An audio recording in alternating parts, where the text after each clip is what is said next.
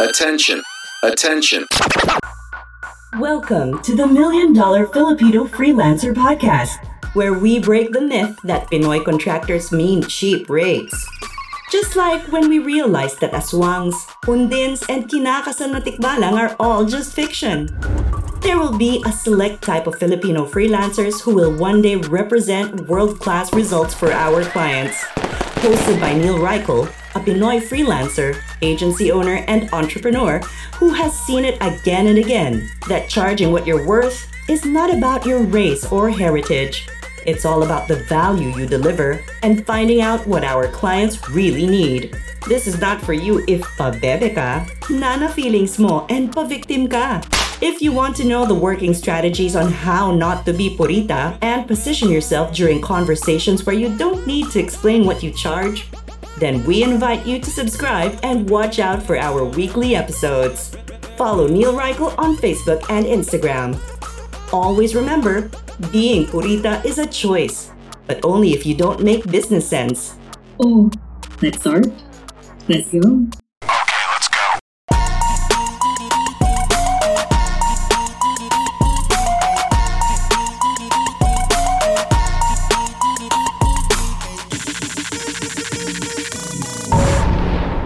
Welcome to another episode of the $1 Million Filipino Freelancer. This is Neil Reichel, and in today's episode, pag-uusapan naman natin ang skill. Okay, pagpili ng skill. Ano ba yung skill na mabenta? Ano ba yung skill na malakas kumita? Ano ba yung skill na magiging $1 Million Filipino Freelancer ako?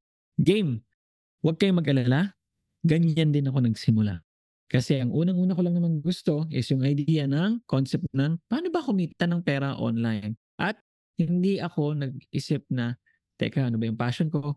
Inisip ko lang agad is, ano ba yung pwede ko na agad mabenta na skill? At nung pagkakataon na yon, nakita ko, marami nagtatanong, can somebody help me edit my podcast? Kasi member ako ng Podcasters Paradise. Ang fair advantage ko noon is, ito isang paid mastermind, parang mga nasa $2,000 yon. Pero parang meron silang, syempre, payment plan, hulug-hulugan naman tayo lagi noon. At binili ko yon. So nung nandun ako, sabi ko doon sa isa, ang pangalan niya, shoutout sa iyo, Alison Pettengill, di ba? Helping History Happen, ang pangalan ng podcast niya noon. Sabi ko, let me try and do it for you. So sinubukan ko, nag-edit ako ng isang episode para sa kanya. Yun yung parang test sample ko sa kanya. At in fairness, nagustuhan niya. Sabi niya, how much do you charge for this? Sabi ko, $50. Sabi niya, okay, deal. Tapos sinendan niya ako, parang nakakatatlo, 4 na episodes ako in a week. Ganun kadami. Kasi bugbugan sila kung mag-create ng mga podcast episodes. And sabi ko, pwede nga ito. Sige, aralin ko pa to ng aralin. Now, balik tayo dun sa topic natin, choosing a skill. Ang para sa akin, ang pag-choose ko ng skill is, kung talagang, alam mo yung medyo gipit-gipit ka, tipid-tipid ka, hahanapin ko muna, ano ba yung nabebenta na? Ano ba yung meron ng momentum? Ano ba yung pwede ko na agad pagkakitaan? Hindi ko isipin agad yung ano yung perfect skill, ano yung pinakamayamang skill. Kasi, since nagsisimula ako, kailangan ko lang naman talaga is momentum. Kailangan ko lang yung pang-umpisa. Kailangan ko lang talaga ng pambuelo. At yung buwelong yun, para siyang seed, kung titingnan mo. Pag pumutok yun, magiging puno yan. At pag naging puno yan, magkakaugat yan, magkakasangayin, magkakaroon yan ng maraming prutas. At, syempre, sama na natin science, may pollination, magkakaroon pa ng mas maraming mga puno. Ano ibig sabihin nun? From that single seed, yung momentum na yun, you would now find, okay, ano pa yung mga iba kong pwedeng isolve na problema? Ano pa yung iba kong pwedeng pasukin na skills? Ano pa kaya ang pwede ko tuloy i-outsource para hindi na ako gumawa? Ako na lang maghahanap ng mga clients. Break muna. Kwento ko lang ito. Noong 2019, bumili kami ng lupa sa Chaong at saka sa Dolores, Quezon. Tapos, wala kaming plano naman talaga. Nakita lang namin, parang maganda pwesto nito, maganda location. Tapos, sabi namin, teka, paano kaya kung yung parte nito, benta natin? Personal property namin to, tapos parte nito, benta natin. At bago namin siya nabenta, tumaas yung value ng property na to.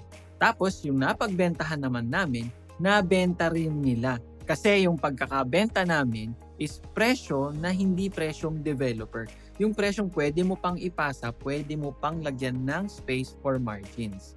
Kaya if ikaw interesado ka bumili ng mga lupa, I would recommend na i-message mo muna ako. I can give you tips and pointers and even directions on anong mga magagandang properties ang bilhin, especially kung first-time buyer ka. The best way that you can reach me is by clicking on the link sa description ng episode na ito. PPM mo ako directly. Ako mismo ang sasagot sa'yo. Sisend ko sa'yo yung mga tips, pointers, especially on how to make the most out of your money. Kung may budget ka, nasa mga around 250,000 pesos, saktong-sakto na yan as your first purchase. And eto pa, pwede mo pang ibenta agad-agad. Kung gusto mong i-hold and hold it for a couple of years, pwede din kasi katulad nung sa amin, hindi lang times 3, hindi lang times 4, hindi lang times 5 ang naging value ngayon because of all the developments doon sa area na ito. Full transparency and disclaimer, itong 2024, first quarter, hindi pa po ako developer, hindi rin po ako licensed broker. Ituturo ko lang sa iyo yung magagandang properties. Yes, may mga properties ako myself, kaming mag-asawa, kaya confident ako magsabi kasi ako mismo bumibili, hindi ako yung nag-aahente lang. Walang masama sa pagiging ahente, pero tingin ko naman mas credible yung makukuha mong tips and pointers from us. Yun lang. Bye, bashers. So, balik tayo. When you choose a skill, choose the skill para sa akin ha, especially kung gigipitan, choose a skill that will make you the money fastest. Not the most, but the money fastest. I know, you might be thinking, wala namang common sense yun. Parang, okay, paano kung kailangan ko 100,000 pesos a month? Kailangan ko talaga 100,000 pesos a month. Yun ang kailangan ko kitain, pero hindi pwedeng hindi yun. Talagang, tatanong ko sa'yo, 0 or 100,000 pesos? Ganun talaga eh. So pag hindi 100,000 pesos, okay ka na sa 0? Di ba kabalbalan? So, balik tayo. Yung skill na pipiliin ko, yung magdadala agad sa akin ng pera. Kahit pa 2,000 lang yan, 5,000 lang yan, okay lang yan. Kung ano muna yung magdadala sa akin ng pera at makapag-build ako ng momentum. Kasi more than the money, what you need right now is confidence. That confidence that will give you the energy, that power, yung motivation, mindset, kung ano man yan, na sasabihin mo, sige, hanap pa ako, tuloy pa ako. Kahit pagod na ako, sige, kaya ko pa to, go. Pagkapahinga mo ng konti, sige, banat ulit, fight ulit. Eto lang naman ang parting words ko when it comes to skill. Do not fall in love with your skill. Do not fall in love with your skill. The only skills that I think you should be falling in love with are, baka nga skill lang, is sales. Sales, marketing, yan. Yan yung mga tingin kong pinakamahalagang skills that you should be falling in love with.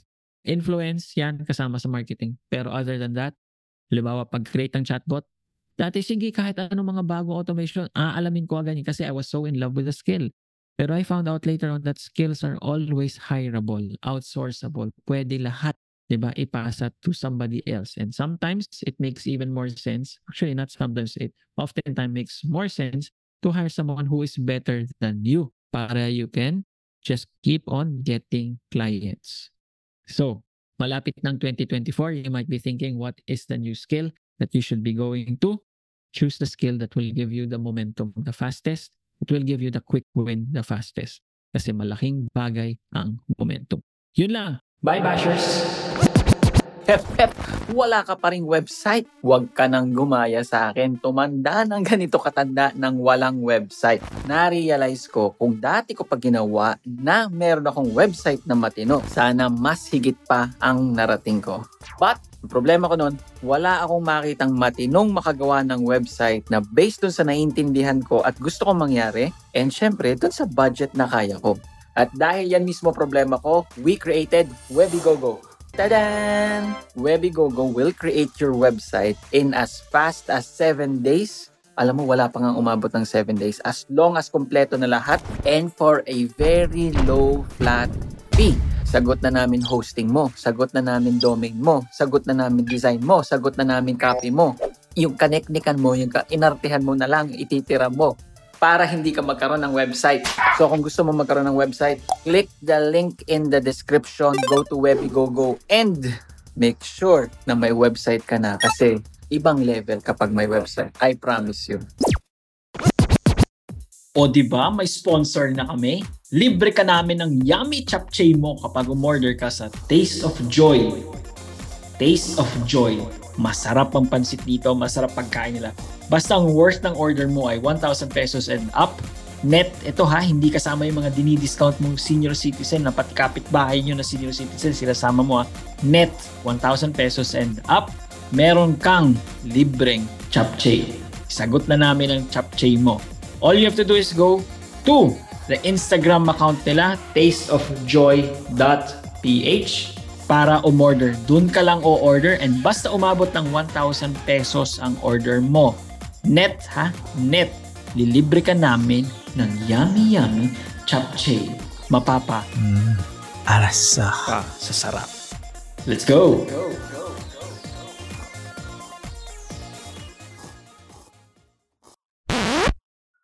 Yon! Congratulations! You have survived another episode of the $1 Million Filipino Freelancer Podcast. If you want more sabunutan ng feeling session, go download all the other episodes. If talagang hungry ka for more of our content, go to our Facebook group. It's linked in the description below. You can also tag us on Facebook and Instagram kung meron kang topics you would like us to discuss. If gusto mo kami shoutout, okay din kami. Adios!